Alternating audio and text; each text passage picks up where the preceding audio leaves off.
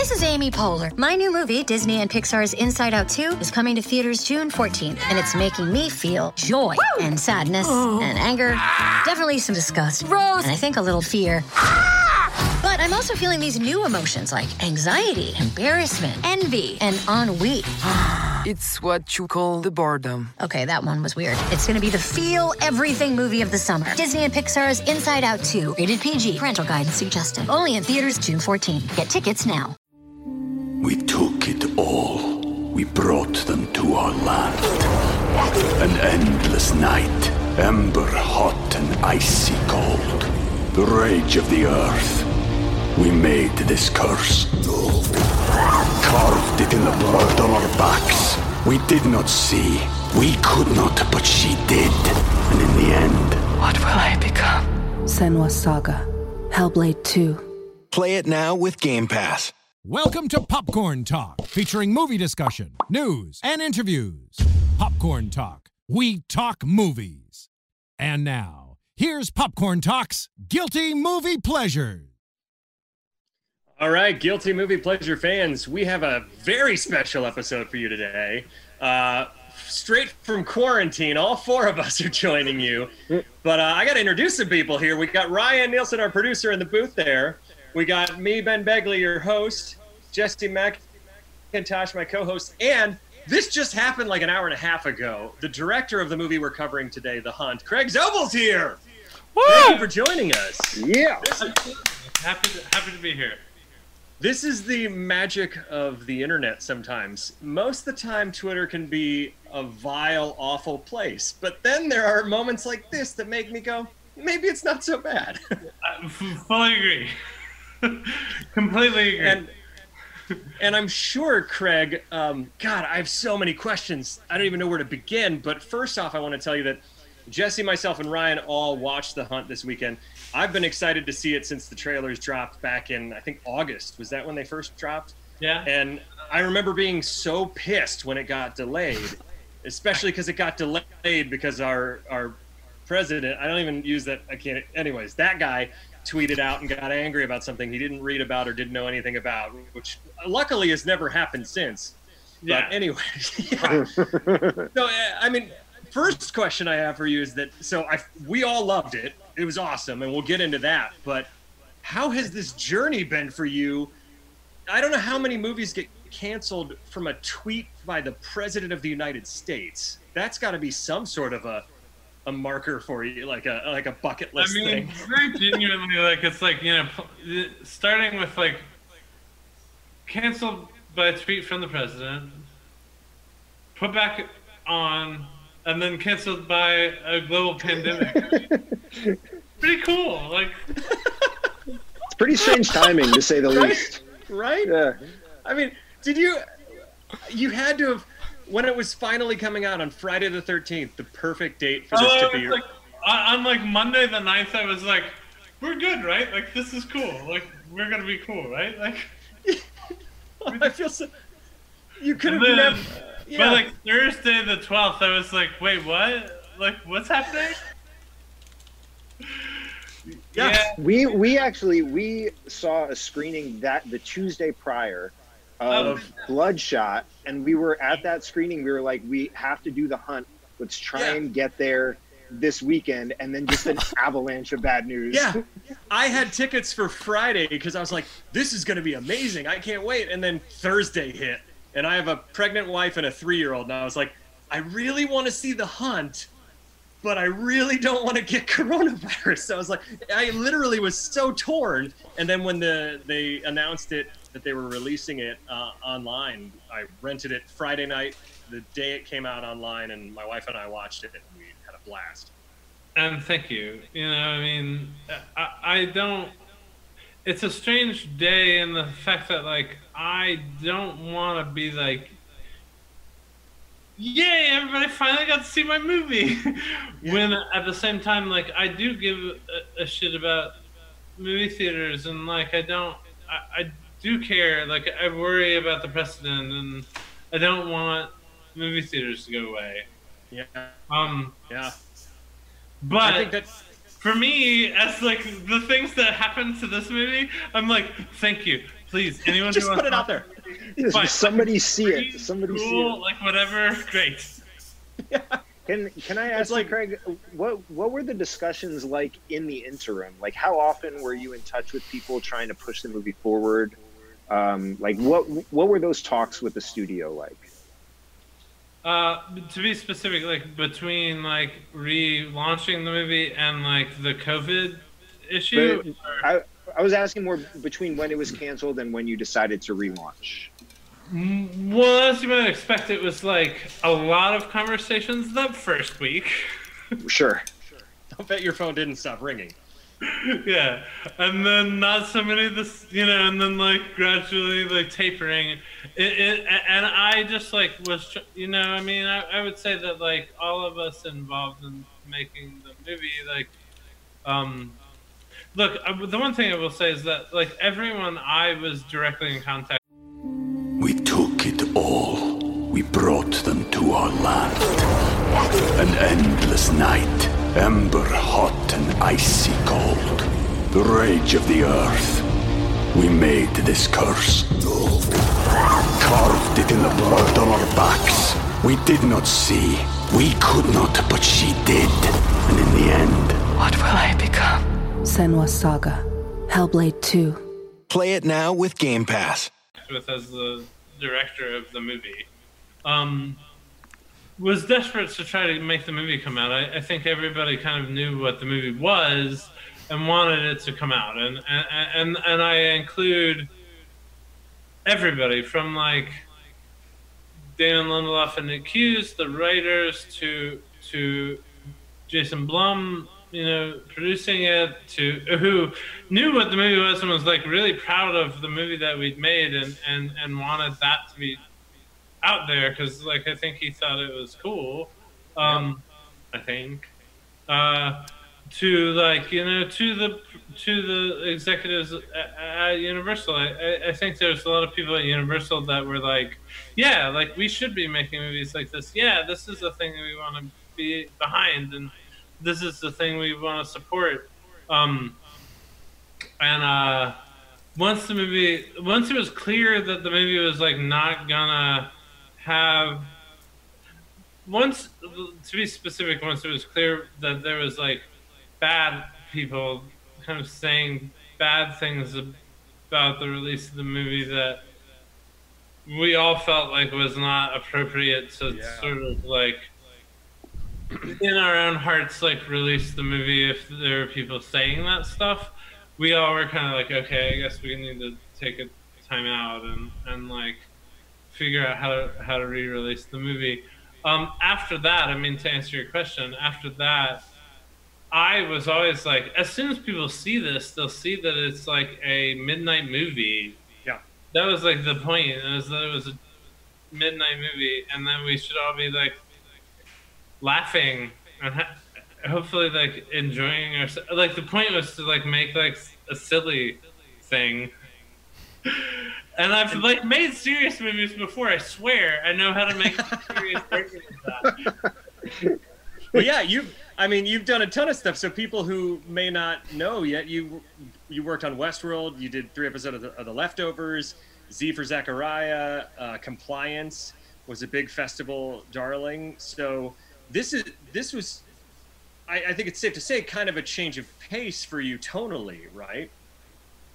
Yeah, I would say that. I mean, like, it was fun to, I guess I had, to be specific, like, I had, like, gotten to play with, when you're making a Westworld episode, like, that stuff is, like, bonkers. Like what's going on in a, like, normal episode of Westworld is, like, what?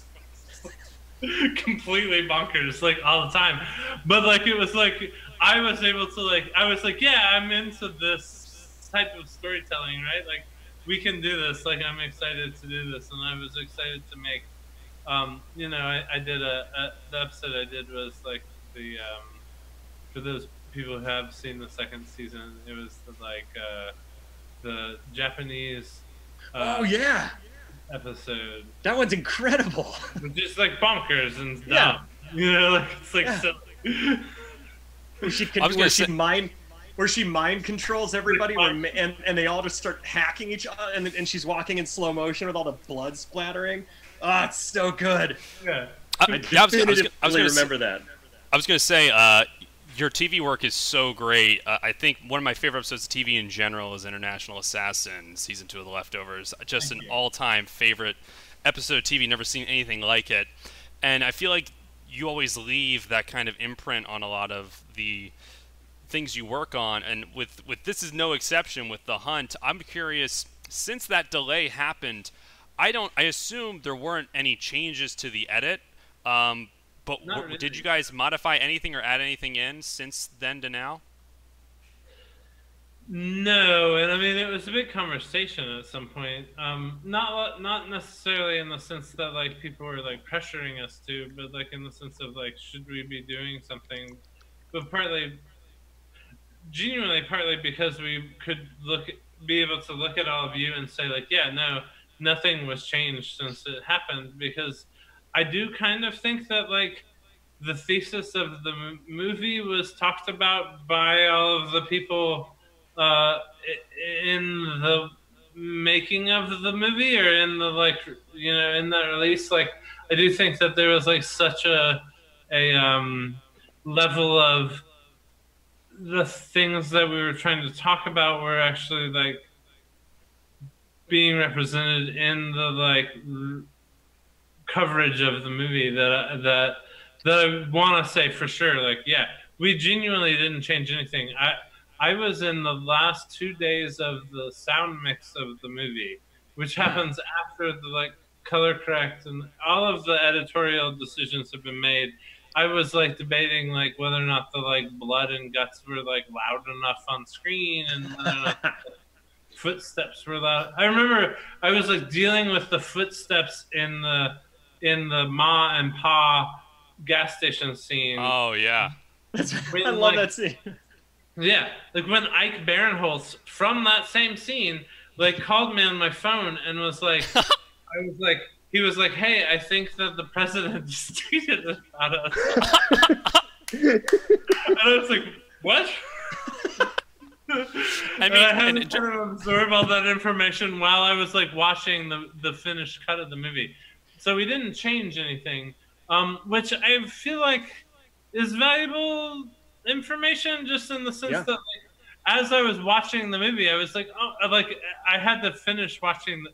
I had to still do my job, you know. Like I just don't finish watching the movie and doing this playback in the movie, and like watching scenes like where it's like, you know, the scene where Hilary Swank, the sort of like scene where you kind of learn all the backstory of the movie 3/4 of the way through, where you see Hilary Swank be like, I don't understand, it was just a joke. And they're like, you shouldn't have used that word, deplorables. Yeah. And then it happened in real life. You what? And just so anyone who hasn't seen the film knows, it's about 12 strangers who wake up in a clearing. Yeah, I guess, one day. They have no idea how they got there, and they're being hunted. I think that's a good enough little log line right there. Yeah. See, should we move into a spoilery discussion, because we're already starting to talk about some plot points a little bit. Yeah. Let's go ahead and move into that. Well, actually, before we do that, Craig, I wanted to ask you a question, because my wife, ever since she had our daughter, she's been very like, she used to love horror films, and now she can't take them as much. So when she first saw the trailer for this back in August, she was like, you can see that looks too intense for me. And then she hadn't seen the marketing campaign when it was re-released, where it leaned into the comedy more. And Friday, I was like, you're watching this with me. It's going to be funny, I promise. And within like the first 5 minutes, she was laughing her ass off and enjoyed the hell out of it. And so I guess and I had somebody tweet at me on saying like, oh, I'm not going to watch this, Hollywood hates us. And I responded being like, actually, it makes fun of both sides equally. And the deplorables, like Betty Gilpin is considered a deplorable, and she's the protagonist. I was like, you should give it a chance. And she's like, well, it's still not my cup of tea, but I appreciate you letting me know. And I'm like, hey, at least she doesn't think you hate her anymore. Like, baby steps. Thanks, Ben. I also think the important thing to take from that discussion is Ben is an authoritarian leader of his own household. Yep. And he forces people to do. Yeah. Yeah. But my wife is you know, she also doesn't like super gory stuff anymore. And the one thing I'm trying to, before we get into spoilers, give people that may be worried it's too intense, or it's like The Purge, or it's like Saw. It's nothing like any like that, because the first trailer made people think it was like The Purge, only liberals hunting deplorables in a way, I think. And when even the gore, I think you smartly do the gore where there's moments of more extreme gore, but it's still all either really funny or tastefully cuts away at the right moment. And so like how much in the edit was that like discussed, where you're trying to figure out like what's too far? And I was probably the like biggest prude of the entire scenario. Because the grossest thing is in the first 5 minutes with the eyeball, I feel like. Right. I felt like at the beginning, let's give them what they paid for in terms of... And you give it. Just so the people at home know, Hilary Swank shoves a heel into the eyeball of the guy who has woken up on the private jet that they're flying all these people to. And then she pulls it out, and the eyeball and the retinal... what do you call it? The retinal nerve, which is gigantic, pulls out the whole thing and then plops it off and wipes her heel off. I would also like to add that the sound volume on the heel to the eye was perfect. Thank you. Yeah. We were doing that as the precedent was changing. But I thought but even that could have been like super disgusting, but because it went so my whole thing was that it's like it should always be funny. Like it should be the funny version of that. Like my feeling was, I mean, like I've weirdly I'm like I've watched a ton of horror movies in my life. I would not necessarily call myself like a gore horror. I wouldn't necessarily say that I am a fan of like horror the way that it's like a gore horror. Although I understand what it is. And like I kind of understood what we were making in my mind there was a certain level where we like needed to satisfy the like target. Yeah. In sense, in my own brain, like what I would like if I was gonna see this. I thought of this as a midnight movie, like as a grindhouse midnight movie. You know, like I was like, what's the midnight movie version of like this story? And so, like, in my mind, I felt like we had to do a little bit of that. I mean, like, partly because that's helps you understand how ridiculous the, like, story is, right? Well, like, so I've been actually, like, kind of, like, trying to caveat and, like, tell people who are, like, going to watch the movie over the internet, since there's this, like, amazing ability to, like, watch the movie over the internet all of a sudden that didn't exist a week ago, that like all of a sudden everybody is watching the movie this way. I'm like, hey, you know, it is gory. It's a horror movie. It is gory, but it is like absurd gory. Like, oh yeah, it reminds me. Yeah, it's like it reminds me of like the gore in like Shaun of the Dead or Cabin in the Woods, something like that, where like a moment that I laughed so hard at, among many, was the woman who runs for it, and then she jumps in a hole, and as soon as she jumped in the hole, I was like, something bad's in there. So just for the viewers at home, to give you a little taste, they all the deplorables, they wake up and they have these gags in, and they find this wooden crate, and they pull out all these guns, and then they immediately start getting picked off. And that was so shocking. My wife and I gasped every time, because spoilers, you kill off Emma Roberts immediately in the funniest way possible, where we were both like, what the shit? We were like, wait. And then the amount of energy and expense that we put into like killing off Emma Roberts as fast as possible was very challenging. So thank you for liking that. And then Kevin Hartley, who my wife and I are huge fans of This Is Us, which we like to call This Is Us ugly crying every week. Of course. Like that, my only experience with This Is Us, like I didn't even know the full plot of This Is Us, except for I had seen it as walking through, like, while putting my shoes on while it was on the TV. And, like, every time I would be like, wait, what's happening? And I'd, like, start watching This Is Us, and, like, 4 minutes into it, I'd be like... right? Every episode you're Craig, like, okay. I cry from 10 to 11 on Tuesdays every night with the TV off, just by osmosis. because I know it's on. Yep, it happens. But yeah, so I was just like, I said that to Kevin. I was like, man, I just like cry every time. It's so, and it's so, but I love the fact that the trailers were edited. I rewatched the trailer like 3 times to see how smartly you guys edited it. That like, you make it look like Ike Barinholtz is in the scene with Betty Gilpin in the gas station. You make it look like this whole thing where they're getting picked off is like the 3rd act. So you're with these people the whole movie. And so it's so shocking when literally everyone but Betty Gilpin and I forget the older gentleman who comes up late. Oh, no. And then Gary, Ethan Suplee's character. So you go from 12 to like 9 to 3. Yeah, you go from 12 to 3 within like 10 minutes. And poor Justin Hartley, right? Yeah. Kevin on This Is Us, Justin Hartley in real life. When he's running to save the girl and she ends up in the pit with the, and she's like, it's my birthday tomorrow. I was going to eat cake. It's so ridiculous. One of my favorite things about blows up again. One of my favorite things about that scene, that if you guys ever rewatch it, the woman who runs away, she's got a shirt on that says "Dead Sexy" on the shirt. It says "Dead." Oh yeah, sexy. That's right. And then when she gets blown up, the sexy part gets ripped off, so it just says "Dead." That's amazing. And we worked so hard on that joke, and no one's noticed that joke, but we worked really hard. Like, we thought of so many there were so many goddamn pitches for that. Like, what should the words be? Where it says like one thing and then another thing, and then the other thing gets cut off.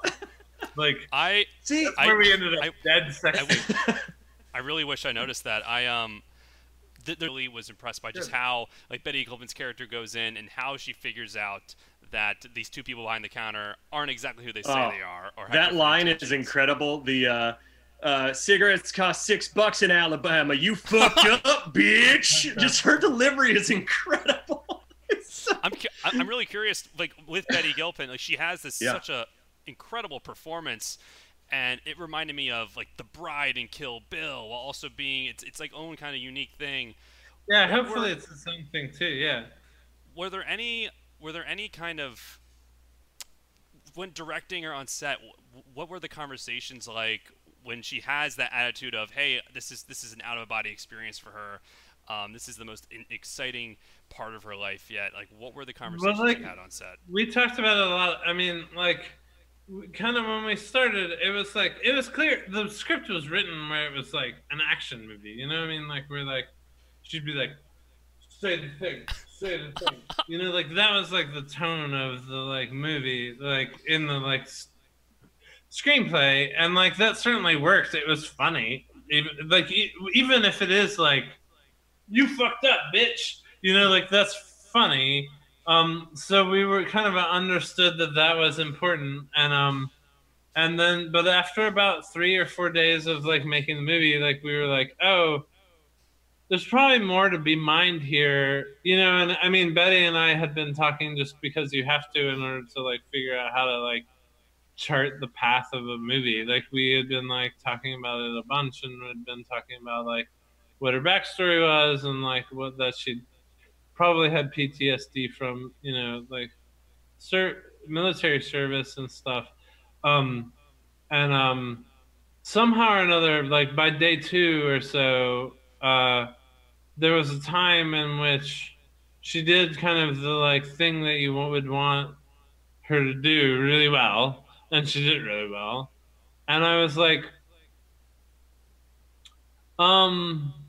before we move on, can we just do it again? And maybe you do it weird? And she was like, yes, I can do that. And she was like super excited to do it weird, and like she you know, and then it became a thing. There was like a conversation. she's told this story, so I feel comfortable telling this story. I wouldn't normally like talk out of school, but like there was definitely like at a certain point we would with any new camera setup, we would be like, okay, and we do, you know, action, take one, and she'd do something, and I'd be like, okay, cool. Now do the hardcore, you know, do the hardcore action movie version of that, and she would do that. I would usually say the Linda Hamilton. Like, do the Linda Hamilton. Nice. And she would do the Linda Hamilton. And then I would be like, do the baby dinosaur, which was like what it became a thing from like some inside joke like that, where it was just like act like a weirdo and act like you're kind of crazy. and she would do the baby dinosaur version of it, and those all ended up in the movie more often than not. That version of things, because Betty's really smart and amazing, and sort of understands how to like both infuse the like pain that would be involved in being a person that had like gone through like killing people in Afghanistan, but also how funny it would be to like be that person in this scenario. Like it's like a hard needle to like thread, but like she understood what that was. And I felt like you in the one moment that really she's such a badass in this movie, and everything you're saying makes so much sense why I rooted for her from the beginning, because she infuses, because the best comedy comes from pain, and she infuses these crazy moments with pain. Like that moment between her and the guy who was the guy who was the National Guardsman, who was their consultant. Sergeant Dale. Sergeant Dale, when she's sitting there and she's like, you know, I got all this, and I thought that maybe this, and I work at a car rental place, and maybe this is a place where I can, and it's just like that if you do that as like a lesser actor, that would just be a weird moment. But for her, I was so drawn into that, being like, she's been through some shit. And so I love the fact that you give us enough taste of what she's been through without hammering it over the head. Because for me as an audience member, I was like, this is clearly, and correct me if I'm wrong, but my idea, and I probably tweeted this at you because I've been nonstop talking about this movie since I saw it. I mean, thank you. My idea what I walked away from was that both extremes of the political spectrum are absurd. Both sides have absurdity when you're extreme. And Betty Gilpin's character is somebody who actually served this country, who actually fought for this country, who actually lost friends because of this. And now she's seeing these idiots fight over the stupidest shit, and it's kind of pushes her over the edge. And that's why she's like the middle ground who actually has a stake and understands what it means to be somebody who actually fought for this country, you know? That's a lot of what I felt like we should be saying, for sure. Yeah, for sure. You know, I would say it's an interesting thing you bring up that scene with Sergeant Dale. So good. The military consultant that, like, you know, to just tell a story that I don't know if it's out, kind of that tone. And, like, a couple of days before we shot the scene, I was like, hey, Betty, like, because it was late in the movie, like, that we were making that. And I was like, now that I know what we're making, yeah, I'm like slightly concerned about the scene. Like, I don't know that like we're like fully like getting everything we need to be getting out of the scene, because I was like, wait, like this is opportunity that is this feels like it will end up landing at a time period where you want to know what that character's deal is, you know, and so I remember, you know, we were both like, all of us were in a like hotel for a few days because like where we were shooting, to get way too in the weeds as far as like the production of the movie, like we were mostly shooting in New Orleans, but we were shooting the stuff that happened in that field with the box and the pig coming out of the box and like pulling out the weapons and stuff. All that stuff was really north of New Orleans, where the like hills are bigger, it was like we had to go far away to get hills.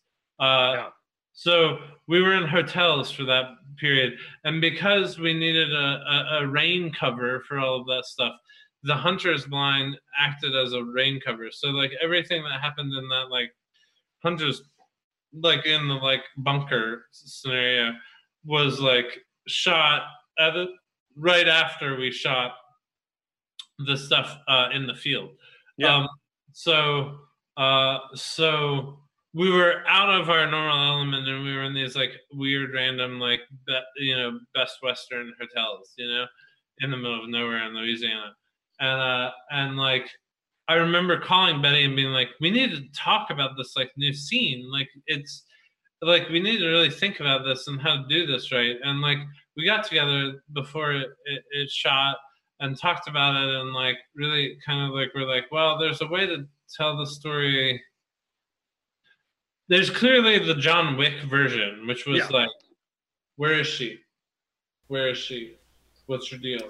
And then there's the like non-John Wick version, which is her sitting down next to the guy and be like, what's going on? And we're like, how do we tell? Poking the hole, going, sorry. Yeah, she's like pressing it.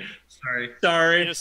With John Wick, I was gonna say you have one of the best hand-to-hand combat scenes I've seen in a while in this movie in the final act with Hilary Swank, and I'm just curious how much. What were some of the inspirations behind that? Were there any other films? John Wick definitely was. Yeah, I would say that particular scene. I mean, to finish the story about the that thing with the guy, it was like we were like, oh, this is an opportunity to tell a story about her that isn't the way the script kind of like portrays her, and it's just like it was a little bit me and Betty kind of going off script and kind of off in the wilderness, and like her going like, mostly people think of that I'm like, but I work at a car rental company, and you like kind of can't be like that. So like with this, there's an opportunity to be like all of that was like improv, like on the day. God, she's my hero. I am such a fan of her. She's incredible. Yeah, that's so awesome. It was like totally the spirit of like what the story needed. You know what I mean? Which she like. I'm wondering because I just wanted to follow up on something that you said, because you said shooting that scene. Now that you had figured out what movie you were shooting, when do you feel like you got a grasp of what movie you were shooting? A little bit into it. I have to admit, like there was it took a second, like the tone was like silly.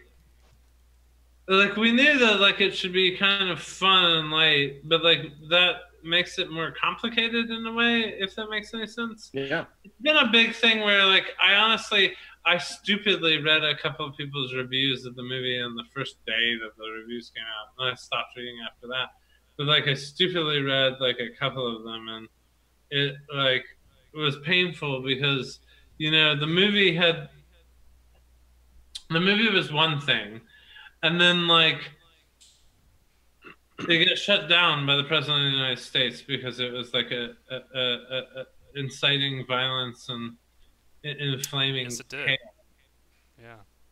And so after it was in flaming chaos, like we couldn't like do the same thing to re-release the movie, and so like in order to kind of inoculate ourselves from any sort of bad critique from that, like we had to like, and like this wasn't really my choice, it was really like more kind of like a big giant group decision, but it was like I don't know if I could have thought of a better version, was that they were like, well, let's just tell people what we think the movie is, and that was like, oh, it's a social satire, and we kind of leaned into that as like a marketing campaign.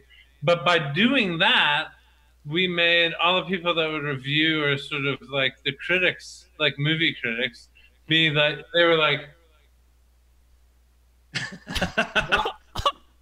that's no fucking like not as smart as it thinks it is. Yeah.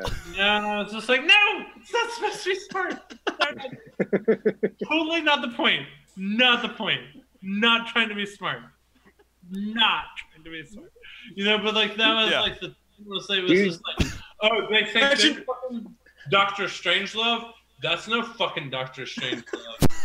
Yeah, that should be when it Craig, when this comes out on Blu-ray, please on the back have it say, it's no fucking Dr. Strangelove.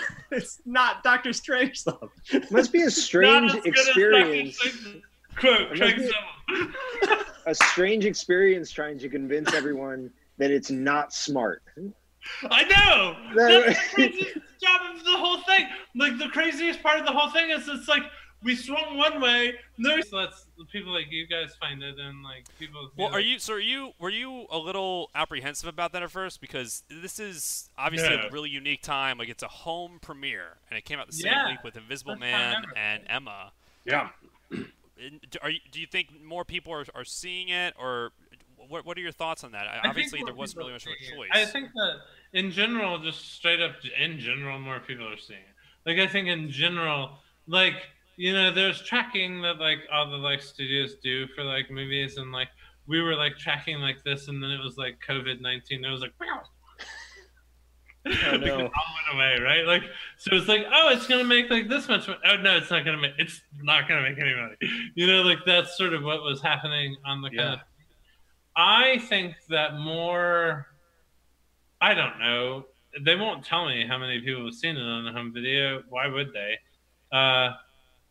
I think that more people are seeing it because it just got immediately released on home video after all of this than likewise, you know, than otherwise. And I would like to think, I would hope that maybe like some counteraction between the like right-wing Breitbart media being like, this is trying to tell like liberals to kill conservatives, like, is gone, and also the like, this is supposed to be the most smart movie that explains why partisanship in America is like everything, and like explains it all away, and like boy did they fucking whiff on that. Like hopefully those people are gone too, and like the people in the middle that are just like, I wanted to have fun and drink a beer. Yeah. I do. It's really who I was making it for, genuinely. Now that we talked about the fun thing, I do want to ask a question about the Jackrabbit story. Because my takeaway from it, and it's okay if you creatively don't want to answer this, but when I first watched it, I was like, I wonder what that means. And then watching it a second time, because the whole Jackrabbit story, it's the rabbit versus the tortoise. And her mom tells her that the rabbit... that slow and steady wins the race if you're the tortoise, and the rabbit falls asleep and the tortoise wins, and then the rabbit comes in and kills the whole family of the tortoise. And for me, that was a metaphor for the most evil version of capitalism. Like if that her mom told her from an early age that you are the tortoise, and no matter what you do, no matter how much you think you've won, the people up top, the jackrabbits, the people, the 1%, are always going to, even if they sleep for a little bit and let you get ahead, they're going to crush you. And then I thought when she sees the rabbit at the end, that was her becoming the jackrabbit in that moment. That was her like being like, I have grilled cheese after that. Yeah, and then she goes to the grilled cheese, right? She gets to eat the grilled cheese, the jackrabbit's grilled cheese. So she eats all the meal of the jackrabbit. So she becomes the jackrabbit. In that speech, she says like, you know, and he ate all the dinner. Killed the wife and kids just to watch them die. You know, which is everybody in the bunker, right? Huh? Huh? and then she like, you know, kills the jackrabbit and eats their dinner every last bite, you know, and like the reason is because the jackrabbit always wins, and like so like there's definitely a callback for sure. Did you ever consider having the jackrabbit at the end, having that jackrabbit kill Betty Gilpin? Weirdly, we like thought about a lot of weird shit. Was there ever a discussion to let Betty Gilpin, Snowball is what you call her in that, was there ever a discussion to let them both die, or was that always the original ending, to have Hilary Swank die and Athena die, and then Betty Gilpin lives. The goal was never that Snowball would die. I don't think that the metaphor really works if Snowball died. So that was like never the goal. But the goal was certainly to like make it feel like Snowball was about to die. Yeah, because right, like you're supposed to be like, oh, they're both gonna die. Oh wait, it's like the fucking story that she told.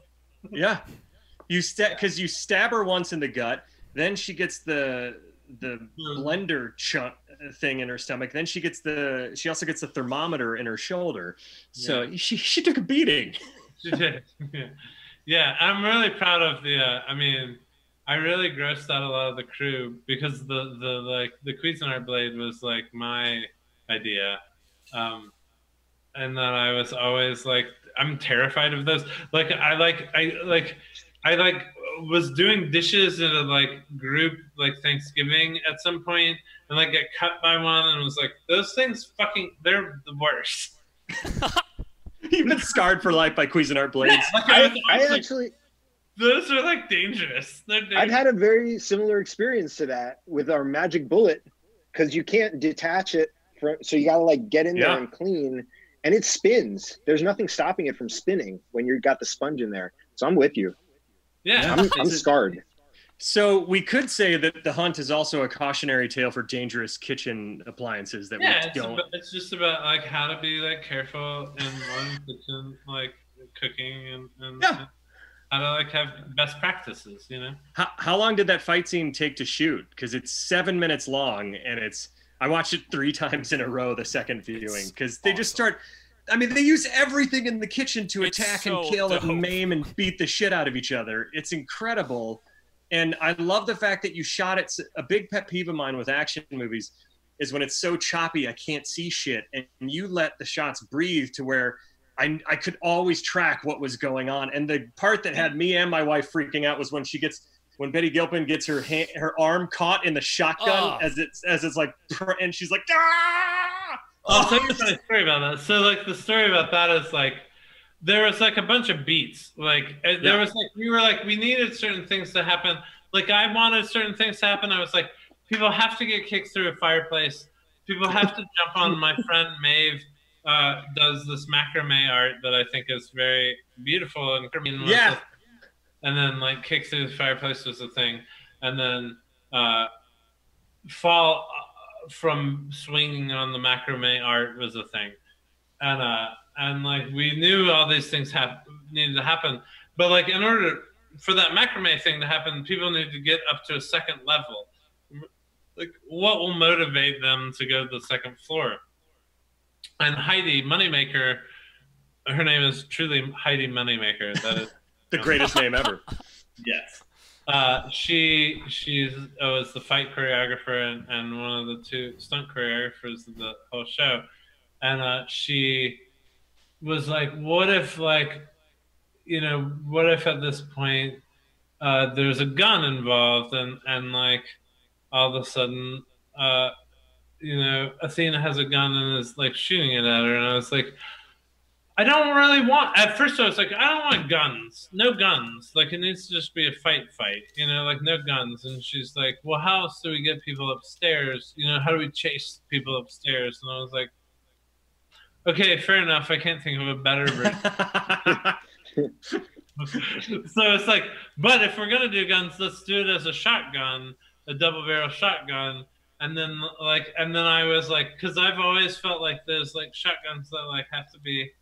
Ever since like my cousin took me out to like try to hunt when I was like 12 years old, I've been terrified of like just getting my finger caught in those shotguns. And I was like, what if like they just use that? Like, what if that's a fight inside of the fight?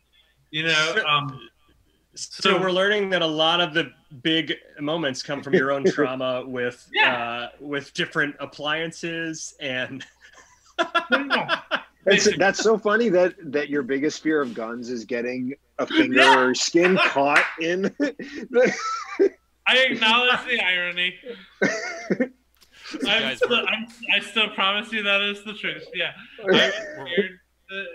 Like that's scary. Like that's. Yeah, I can see it. As soon as it happened, I was like, that's gonna blood blister. If it doesn't break the skin, it's gonna be a nasty blood blister. Ryan, are we? We're running out of time. We probably need time for like one question each, maybe around the Oh my god! Oh god! Okay. I have a question. Yes, I have Jesse, a question that I already have locked and loaded here. When a sort of bumbling Southern character is written, does Ethan Suplee just show up, or do you still have to call him? Yeah, no, he auditions naturally. Like they just like he just shows up on the audition sheets, and then it's up to you to decide whether or not to put him in. And it's always a yes. It's always a yes for him. Yeah. He's great. I actually I met Ethan Suplee years ago when I used to work at a Starbucks, and he was the nicest guy ever. And then He really is. He's awesome. Yeah, he's so not the character that we made. Right? Oh god, I have so many questions. But okay, I do want to ask what was the discussions about killing off the majority of the characters in the first act? And I obviously I assume that was to subvert expectations for people, and then to kill off all of the elites in one fell swoop. Was that like from the beginning your idea to make people think they were seeing one kind of action movie, and then just boom, it all happens at once to shock people? Or what was the motivation? My whole thing was like, I was like, this thing should be 89 minutes long. Like I think it's 92 minutes long, but I was like, it needs to be 89 minutes long. We need to be done with this. Like, we need to go fast. Everything just happens fast. It's not smart. I want it done. I was like, I like it. We have to go fast. So a lot of it had to do with that, where I was just like, we need to keep moving. Like, let's fucking like give people what they want and move on. But for sure, you know, I mean, I will credit Nick and Damon with like a lot of the first like kills, in the fact that was in the screenplay, that it was like you would turn the page and you'd be like, oh, yeah. That character said too. Okay, you know, it's like okay. So like those first few ones are like for sure like a design element of the movie. And then when we got to the like Hunter's Blind, they also wrote, oh, that's it. Just at that point, it felt like it was like, let's just, we know what we want. We want more Betty Gilpin murdering people. Well, and I think it also it's funnier that way because these douchebag elitists wouldn't be good at fighting. Right. Like, so it's funnier that she goes, because I think she says, hi, bitch, or something like that when she blasts the guy's head. Hey, bitch. Yeah. She blasts the guy's head open. And so I think that serves the point of the movie. And it was really great that like Nick and Damon like had kind of very loosely written anything that was an action scene. So like, you know, stuff like the fact that like she takes the like cartridge out of the like AK-47 and he's like, you know, or he takes it out and he's like, haha, like as if like taking out the bullets out, and she's just like, yeah, but there's like still one in the, what are you like? Yeah. Like those kind of beats were like things that we made up on set, in order to kind of like keep there being comedy beats and like character beats in the story. But also definitely because we were also like, let's do this. Let's just like kill everybody. This is the last thing I want to say is that the moment, I'm assuming this was a baby dinosaur moment when Betty Gilpin in the car goes and kicks the guy out. I think that was the first baby dinosaur movie. Yes! Okay, that's all I had to know. Now, Ryan, go.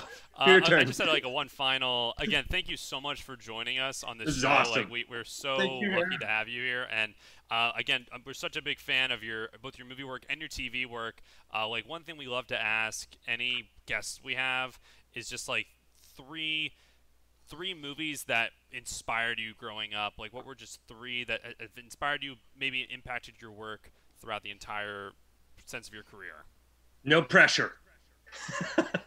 Throughout my entire career. How about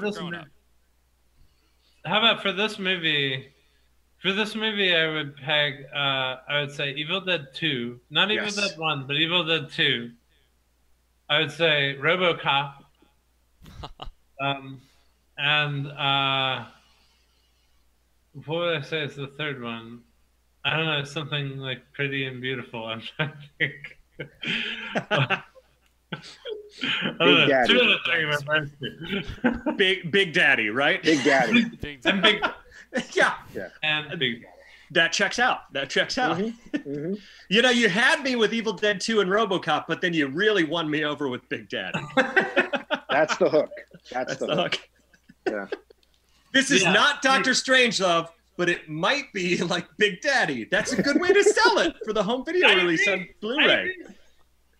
Well, Craig, we do have to let you go because AfterBuzz, I know we're all quarantined, but they're actually doing a ton of stuff here, Ryan, in the studio. So, come by any time. And where can they find you online? Those that haven't found you on Twitter yet. Yeah, thanks. I mean, I guess I'm on Twitter and Instagram and all those things. It's Craig Zobel, and look forward to. I'm in the process of shooting a thing, except for that we got COVIDed.